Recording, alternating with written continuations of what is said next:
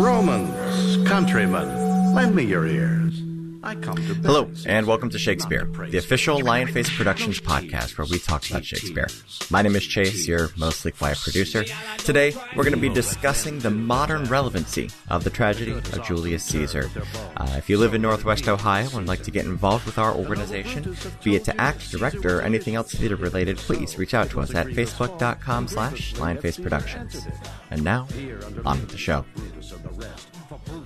Yes, was Chris Bryant something. Yeah, we were watching the World Series and Game 6, and she's watching with me. It was, before bedtime or whatever, and we're watching it, and it was like game's going on, and Cubs get the bases loaded, and it's early in the game, and I look at her and I say, Izzy, say go Chris Bryant. Chris Bryant's coming up to bat. I'm like, Izzy, say go Chris Bryant. She says go Chris Bryant. She's like super into it, and he hits a grand slam. And so she was hooked. Of course, at that moment, she's like, the guy I just said, go Chris Bryant. This guy, he did something really good. She had, didn't have a whole lot of understanding. She was 3. But it worked. Yeah. And so, she was hooked. And then, like, the next night, I told her I was going to watch, I told Hannah, because she was tired of me watching a ton of baseball at the house, because I was like, she's not into baseball, and I'm a huge Cubs fan, so I was like, I told her, I was like, I promised her I will be out of the house for Game 7. I will go watch it with John. Because John had already watched some of the games with me, and I already promised. I told her, I'm going to be gone. So I leave the house the next day to go watch Game 7 with John. And after I left, Izzy looks at Hannah and goes, are we going to watch the Baby Bears play? Or we're going to watch baseball? So Hannah still ended up having to put on Game 7 of the World Series so that Izzy could watch it. And then I'm getting texts from Hannah about Izzy making her watch the World Series. And I'm like, I'm sorry. If I'd have known Izzy was going to watch it with me, I'd have told John to come over or something like that. And, she could have watched it with me and John. And then you wouldn't have had to. And like Hannah put Izzy to bed and was still texting me throughout the game about the game. She's like, why am I still watching this? I don't like baseball. It's the same reason once your kid's in bed and you find out that your kid has been asleep for an hour and you're still watching Sophia the First. Sophia the First. It's still on. Yeah. Like, why am I still watching this? Gosh. Why am I still watching? There is no silence. There is only Doc McStuffins. She really is a princess up in the castle, doing it right. Trying to learn She's trying to figure out how to be a princess, yeah. It's important. She was a girl in the village. Yeah, her mom married... She became a princess overnight. Yeah, her mom married the king, and then she's so much to learn and see. Oh. Helping the castle with her new family.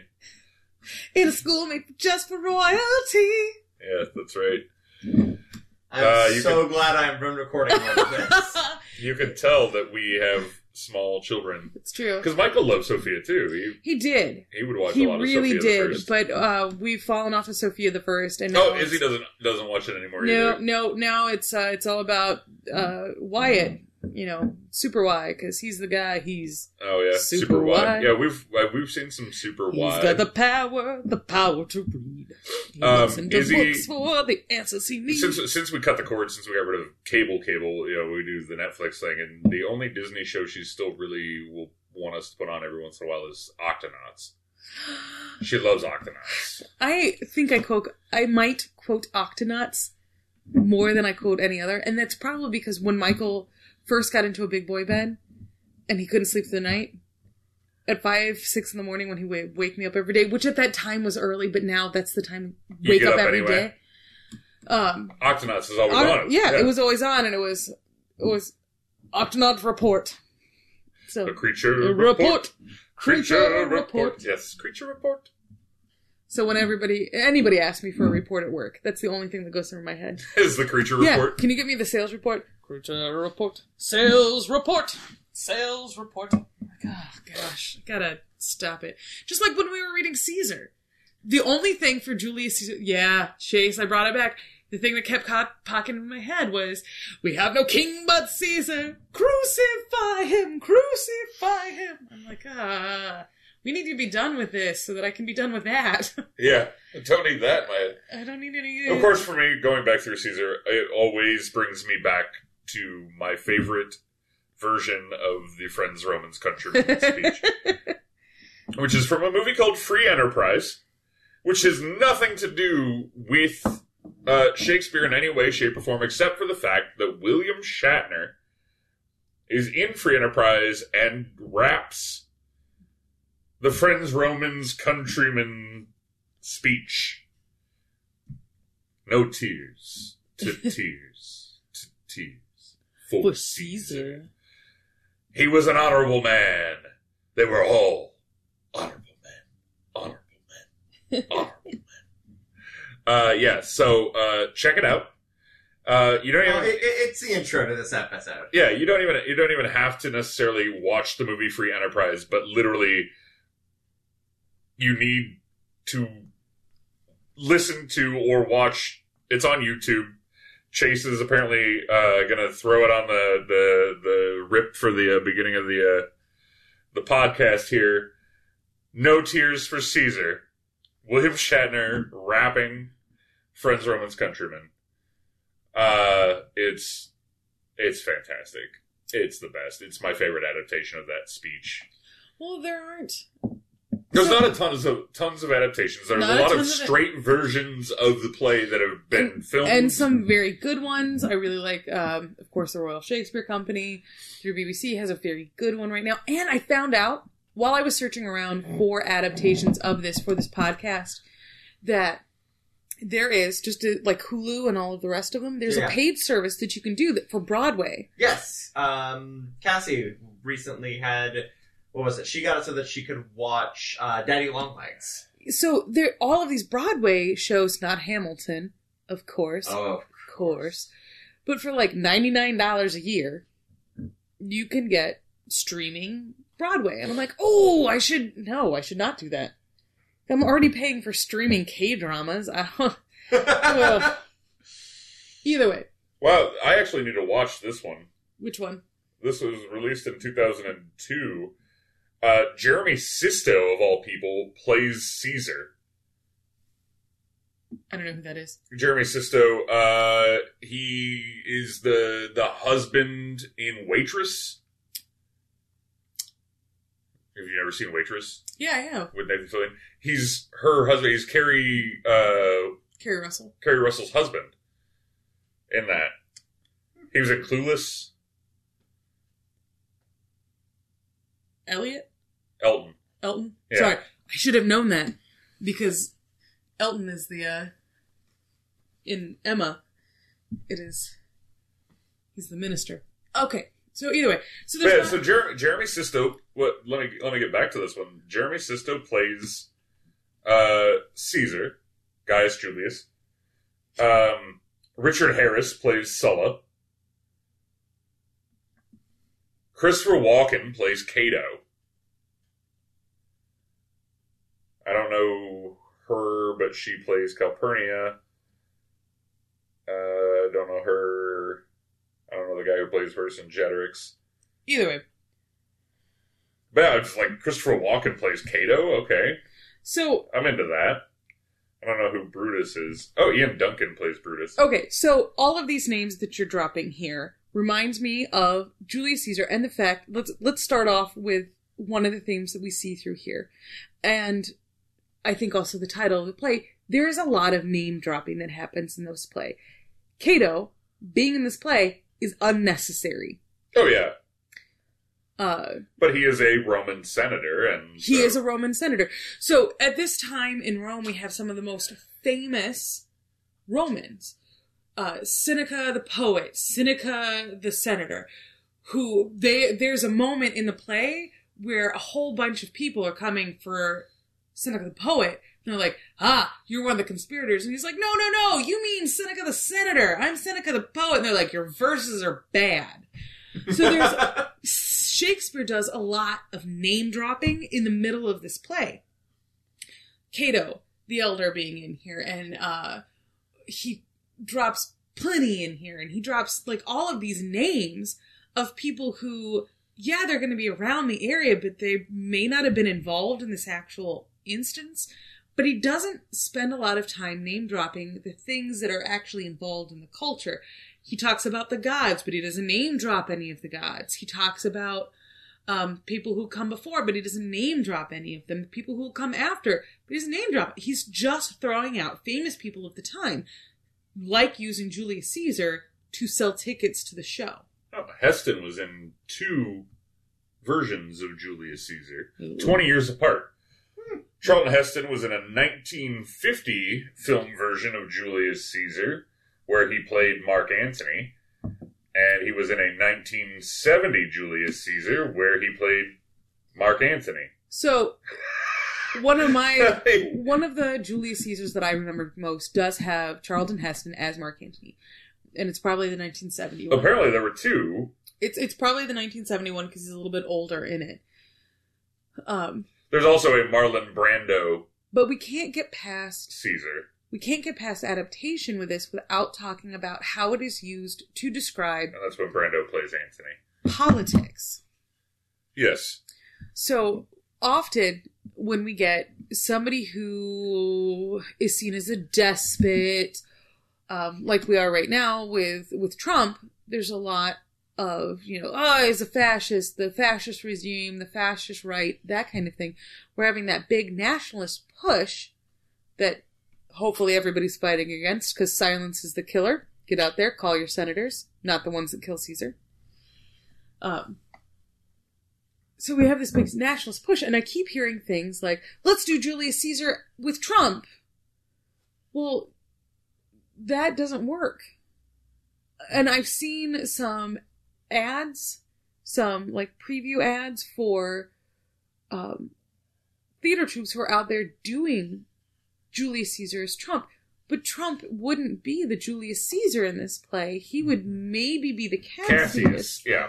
Way more likely to be Cassius. Right. Now, I don't know that he's smart enough to be Cassius. Because Cassius, although everything goes wrong, had people followed his fucking plan and killed Antony as well, it could have worked. It could have, because Octavius without Antony would have fallen. Would have been less successful. Well, far less successful. He was a boy. He was 16.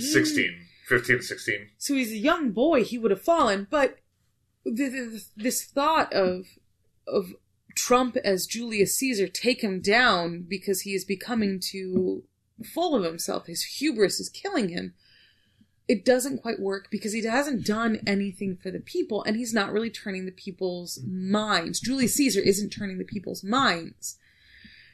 Also, on a similar note, that would also require his... I'm trying to pick my words here very carefully. It would require him to have people around him that weren't running for the fucking hills. That's also true. Because in the world where Trump is Caesar, then you really have to pick your Cassius very well. And I think his Cassius, if I were to be, a year ago writing that, casting this, your Cassius would be your Jared Kushner, either your Jared Kushner or your Ivanka's. I think, if I roll back the time, and I'm putting Trump as Julius Caesar, Mm-hmm. then I'm going to take Bannon. Okay, sure. So Bannon's going to be my Cassius, Mm-hmm. because he did a little bit try to throw it out. Now, I will give you... Bannon for Cassius or Bannon for Brutus? Bannon is definitely not Brutus. He's not an honorable Cassius. man. So, yeah, if anything... Dennis Kucinich. So, if we take it back even further, I could see an excellent production being done with George W. As Julius Caesar. Because there were enough people around him who were, for the good of the American people, trying to push through impeachments that weren't really standing on any kind of legs, because he didn't do any impeachable offenses. He was just an idiot who got too big of himself. And grounds for impeachment are pretty thin. You don't need a lot. You need support, but you don't need a lot of grounds to impeach. But former U.S. Senator Dennis Kucinich put forward 35 articles of impeachment for George W. 35. So that would be a moment where I would say, ooh, there's a good Julius Caesar moment in history. There's where you've got someone who the general people, liked George W. Bush for what he had done with 9/11. There was even a time where I was like, all right, yeah, Gore couldn't have handled that as well. Mm-hmm. But the further into his presidency we got, the more we realized that he is not a good president, not doing good things for the country. The closer we got to just wanting him gone. Cheney was definitely Cassius. Ugh, Cheney led Julius Caesar. Ugh. So was Brutus Colin Powell?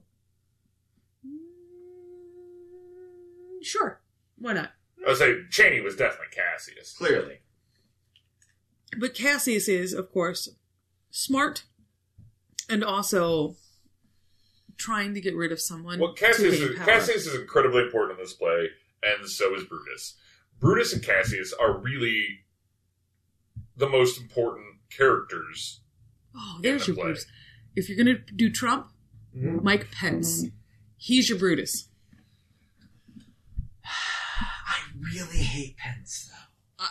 But you're allowed to hate Pence. I know. He tries to be an honorable man. Let's also put the disclaimer with not a one at this table, not a single person at this table believes anything that Pence has to say. Oh, we all think that he's a big old scumbag and is all for wrong. But he thinks what he is doing is righteous.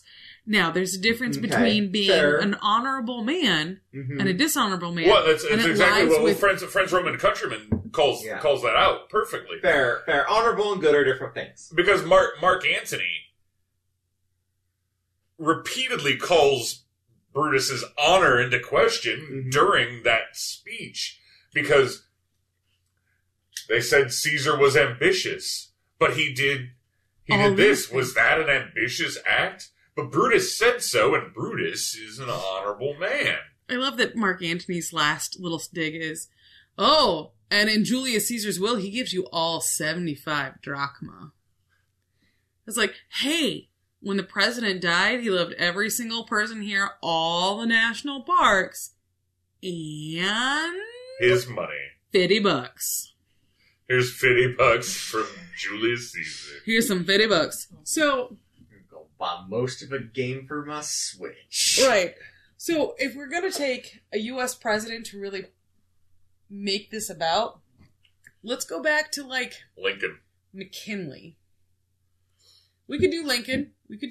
Lincoln's a very good one for it. Lincoln was killed because people thought what he was doing was wrong for the country. I was going for someone who set up a whole bunch of national parks. Sure. But yeah, Lincoln... Well, Lincoln... And the man who killed... Proclamation that, The man who killed Lincoln did it because he thought it was what was right for the country and would help him. So, there's a lot of this talk of, let's do Julius Caesar as Trump. It's just, it doesn't work. It doesn't work. It doesn't work because Julius Caesar in this play is not the bad guy. Julius Caesar's not a bad guy. You could take a look at the way the media and the right treated Obama. I mean, to this day, we still say, thanks, Obama, for stuff for no good reason. Mm-hmm. And for good reason. Thanks, Obama. Yeah, no thanks. So I don't think I don't think it's a good follow-through line. I don't think it's a good through line. I don't think it's a good way to go there. Now, there is a theater company in New York that does Julius Caesar for every presidential election. Mm-hmm. And I think it's important at every presidential election. What they're doing is saying, hey, take a look at how people's words sway you and what the reality of situations are. Yeah. And if we have to boil down, I know every one of these other plays that we've talked about, we've boiled down what the meaning of the play is into a word. For instance, Othello, it was all about control. No, it was about truth. Nice try, Beth. I said it first, so I win. No. So if I'd have let it go, you'd have won, but I didn't let it go. So this play comes down to be aware how people are swaying you. I would say a big part of this play is hubris. Hubris, manipulation. Yeah, and hubris, it's not even necessarily Caesar's hubris. Cassius's hubris. Brutus's hubris. Brutus's hubris, even Octavius at the end when he's like, "No, Mark Antony, I know you're a seasoned general and you've been doing this for a while, but I want to do this my way. Don't worry, I got this." I'm the heir to Caesar. His great-grandson would go on to be Little Boots, the general. Little Boots? Yeah, Caligula. Little Boots. Oh, okay. Yes, Caligula was the great-grandson of Caesar. Or was he the great-grandson of Octavius? Caesar had children, but none of them were... Well, Octavius was his adopted son, who was his nephew. But he did adopt Octavius, and named him his heir. Right. Caesar did have a child. His name... he had Caesarion, at least with... Calpurnia. Cleopatra. Oh, yeah, that's right. Cleopatra. Had Caesarion. And so he had children, they just weren't ever with his wives. He never legitimized any of them. Right. So... Which he could have done, but he didn't. When he was emperor... He was planning on a couple more weeks, maybe. Month, 2 more.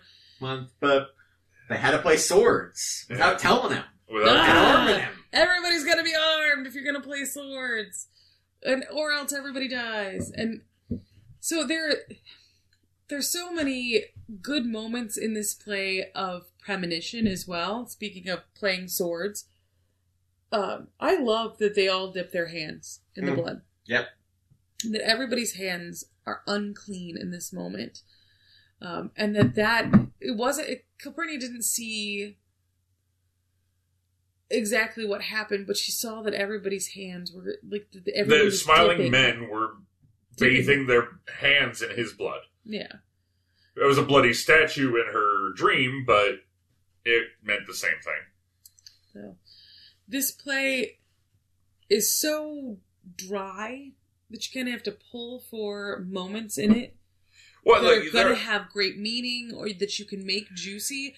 And I think that really tying back in that premonition to what's going on inside the Senate room is one of the ways that you could, as a director, really amp that up. Because after the third act, the fourth and fifth act, you just have everybody running at fucking swords for a while. That's just the battles. It's just murder. And it's... A lot of people die. A lot of people die. The name of this play is Everybody Dies. Yeah. Everybody dies. Unless you're needed for Cleopatra and Antony. Yeah, unless you're needed for Antony and Cleopatra, then you die. You're dead. Because Mark Antony, he lives. Yep. Octavius lives. Yep. Who becomes Augustus Caesar. Mm-hmm. But he's still Octavius for Antony and Cleopatra. Yes, he remains Octavius as far as Shakespeare is concerned. Yeah. But yeah, Antony and Cleopatra, which is the follow-up, and so, we get that story, and Mark Antony going to do the same things that Caesar did, have sex with Cleopatra. She's apparently a very beautiful woman. Not in this play, though. No. Nope. There are not a ton of women. There are a few women in this play, but not many. 2. Really, 3. Two major ones, really, with Portia, Calpurnia, and then there's one more. It starts with an M. Either way, traditionally, I have always seen the soothsayer done as a woman. A lot of the ones I've seen, the soothsayer is a man, so... But I think that role could go... either way. Either direction, doesn't really matter. This is a male-based play, and there is a lot of male love. Yes. In the play. Over and over again, we talk... I believe even Brutus calls Caesar his lover at one point. I think he so. uses that word as like, I have killed my love, I have killed my lover. And I don't believe that they were in a physical relationship the way we think of the word lover being, but there is a lot of male love talked about in this play in a way that male love should be talked about, yes. I think, and is not. So when we talk, we often speak about well, it's like the end of the movie Wayne's World, and the guy goes, and I learned that platonic love between two men is perfectly okay. Yeah. Well, there's a lot of talk about toxic masculinity, and this play I often we And always this talk. play is about toxic masculinity. It is about, and it's also about the opposite of that. Yes. So I spend a lot of time talking about feminism in plays. Feminism, part of that is disrupting the toxic masculinity. Yes. So there's a lot of male love that is going on between Well, like us. Brutus loves Caesar. They are close friends. They love Caesar. Antony loves Caesar. Yes. Antony loves, and they talk about that strong bond of love, of friendship. That it is beyond friendship. That I do owe this man more tears than I can shed. Yep. That these people mean more to me than just family. His wife, Brutus's wife, Portia. dies. And Brutus is like, this really sucks, and I hate that she's dead. Let's not talk of her anymore. It's not as important to him As the fact that he murdered Caesar. he who murdered loved. Caesar, it's not as important to him that Cassius and Titinius. are dead. Yeah, those two don't matter to him. Nearly as much as the fact that he killed Caesar. It doesn't matter as much. Like, he sees all of his friends around him dying, and there is tears to be shed in a way that he doesn't have for his wife, his one true wife. She makes a huge deal about that. Yep. I am your one true wife. I am But your it's a thing we see in other Shakespearean plays that deal with the same time period, the Roman time period.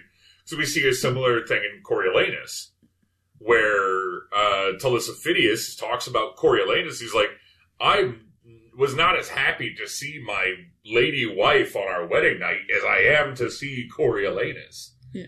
You know, it's you know. So there's a lot of this Roman ideal of Well, love, love different than Eros, which is it's also blood is thicker than water, which many people wrongly assume means that family is the most important thing because you're tied by blood. It actually really goes back to Roman times of blood is thicker than water, and that blood, men you have shed blood with, that is your more important tie. Those are your bonds that are the most important in your life, is those who you have shed blood with and have bled next to and things like that. That's what that phrase actually means. And that's a lot of what we get with the Roman things, especially like with Brutus and Caesar and things like that, is that's what they're talking about, like with Mark Antony and Caesar. They've fought next to each other and have, bled together. And that's what the blood is thicker than water is. Yeah. I just really appreciate the taking time to recognize and tell the men in your life that you love them as a man, instead of just being like, bro, sup. Yeah. Well, there are different ways to tell another man that you love them. Like what? Sometimes all it is bro, sup. Let's get some beers. Some brewskis? Yeah. Sit around, drink some beers, have a good time, enjoy each other's company. Talk about Shakespeare. When was the last time that you were like, that man, he was my lover? Well, since I've never made love to a man, I've never said that. But Brutus didn't make love to Caesar. No, but in today's modern society, the word lover has that connotation. Yeah. Now, I have told several of my male friends that I love them. I hear you and our dudes, your bros, tell each other you love them all the time. Yeah, I'll tell John or Chris or whatever, but I'm pretty sure I've heard it said over Xbox while watching them play Monster Hunter. I don't know. I haven't been on Monster Hunter, so. Love you, bro. Go bye. Let's go kill some chocobos. That's you're mixing your. I'm not. That's what I call them. They're all chocobos. Every one of them. That's a green that big old chocobo. poofy bat. That's a blue chocobo. Quit killing that chocobo. Can I ride that chocobo? It's a Grand Wizard Dragon! I don't actually know what they are. But Grand Wizard Dragon sounds good. So they're fighting KKK dragons? Clan dragons. Now, The Klan would be an excellent way to try to reinterpret Julius Caesar. Yeah, but that would involve putting way too much Julius Caesar, and I would like to point that out. effort. Julius. Chase Greenlee, I have been up since 7:45. I worked an 11.5-hour day today, and I helped at least 3 people salvage their homes. So I said Julius Caesar. What, Pa? I help fiduciaries. Oh, dicks. But no, that's the thing about Caesar is that really, like we've said when we were going through the plot synopsis, the play is not about Caesar. The play is about Marcus Brutus. It's about his ability to see what he thinks is a grander picture, see the issue he thinks is within that grander picture, and then realize that he messed everything up, has lost everything for his mistake, and that there is no possible way back for him. There's no way out. He has to die. And the thing that he realizes the thing that he mourns most is the loss of Rome. Yep. The entirety of it. Rome is lost to him. He's exiled. That's why he, of all of the conspirators, is considered still to be an honorable man at the end of it by Antony and Octavius, and he is buried honorably by Octavius's order because he, of all of the conspirators, was doing what he thought was best for Rome, and the only reason he was involved was because he thought he was bettering Rome. Rome. He was wrong. Because he was swayed by Cassius. He was wrong because, stabbing your best friend because you think it'll save Rome is maybe talk to the guy. Maybe talk to him instead. Would you stab Chase if you thought Chase was going to bring down the United States? I'd talk to Chase. Why does it always come back to you with Shakespeare? I just need to talk more. You think that communication could fix every Shakespeare play. Because it could!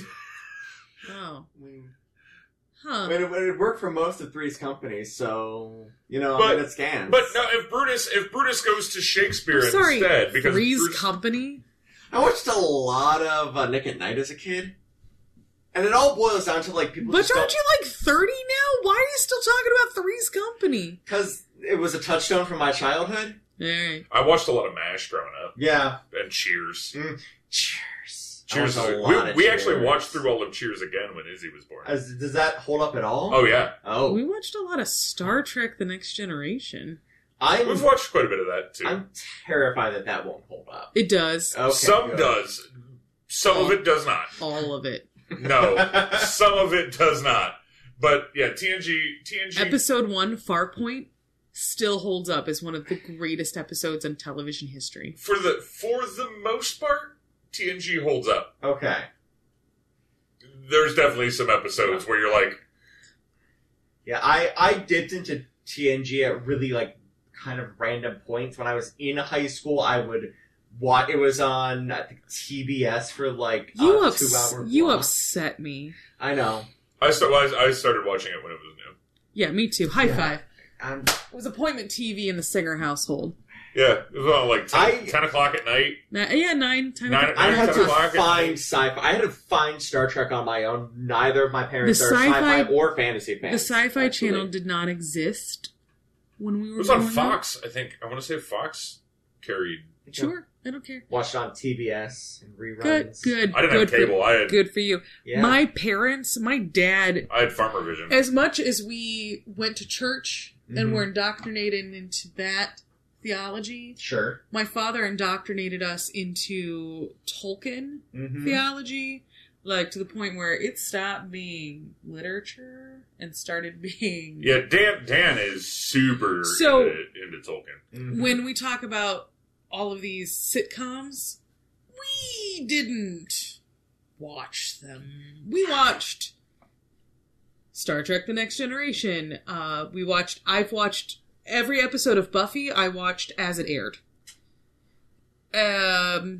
We watched that kind of stuff growing up. TGIF was the appointment viewing in the I Green Bay household. watched TGIF, but I had to go into the other room to watch it. Or Snick, Yeah. which was Saturday night Nickelodeon.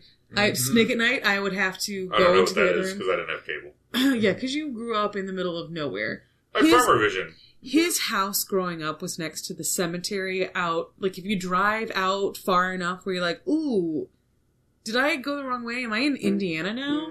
It's not that far away. That's where he lives. Indiana is the wrong direction from my house. That's why I said went the wrong way and I'm now in Indiana. And 2, I'm only 15 minutes out of Bowling Green. But it feels like BFE. It's in the middle of nowhere. Anyway, I think we've kind of dried up here. Yeah, so that is Caesar. Shakespeare. There's not a whole lot of thematic things to really pull on, except for look at why you're listening to who you're listening to. I was saying, watch that's your hubris. Watch your obviously, hubris. you know. This is the most boring ghost scene of ghost scenes. Yes, it is the worst ghost scene of all of them. Though I do like it is pretty baller that the ghost of Caesar shows up to tell Brutus that he's going to see him tomorrow. The women are so inconsequential in this piece that I don't even feel like Calpurnia is taking time. almost consequential. No, they're worthless. She's almost consequential, but then she's not. Shakespeare did not put a woman of consequence in this. No. Which is sad because Rome is actually a time in which women could have consequence. Well, and Calpurnia did historically. Some of the most powerful women in Rome were the Vestal Virgins. They could, once they were done with their time at the Hearth of Vesta, could go on to own property. So there were women who were powerful. We don't see them. Well, say in history, Calpurnia is far more powerful and important than she is in this. Right. So Shakespeare chose, like Ivanhoe, to put no women of note in it. We're going to knock on Ivanhoe. Because other than Rowena, there's no one in it. There's only one woman. Yeah, but it's not about women either. Not everything has to be.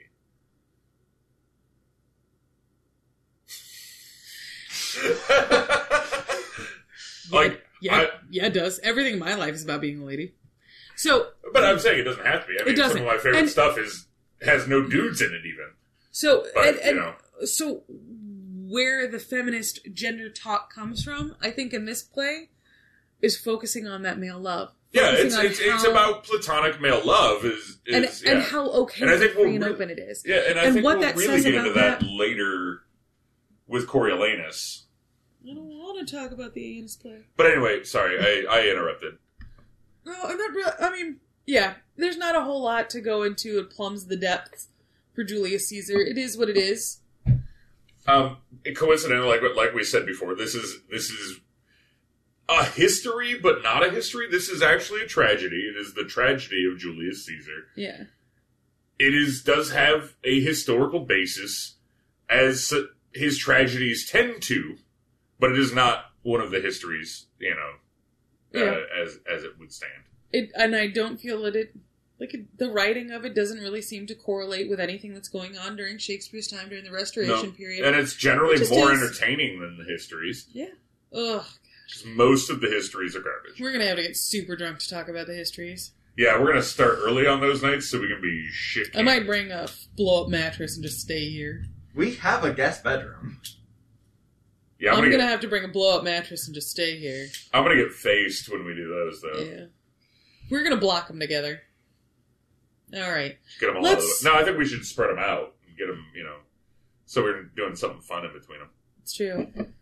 So let's wrap this thing up. I think it's time to sign off. So this has been the Shakespeare Podcast episode 10. number 10. Woo! Double digits. Does that mean we're syndicated now? I don't know. We hit the double digits, though. So that's pretty awesome. I feel good about that. I think we are going to move on to Antony and Cleopatra for next time. That makes sense. We're already in the right space. We're already in the right spot we'll just roll for it. Right into We're going to go to Antony and Cleopatra next for episodes 11 and 12. So I have been Ryan Halfhill. I still am Elizabeth Roars. And I will continue to be Chase Greenlee. What, Paul? Oh, say goodnight, boy. I mean, John Boy. Say goodnight, John Boy. Good night, boy. Whoa.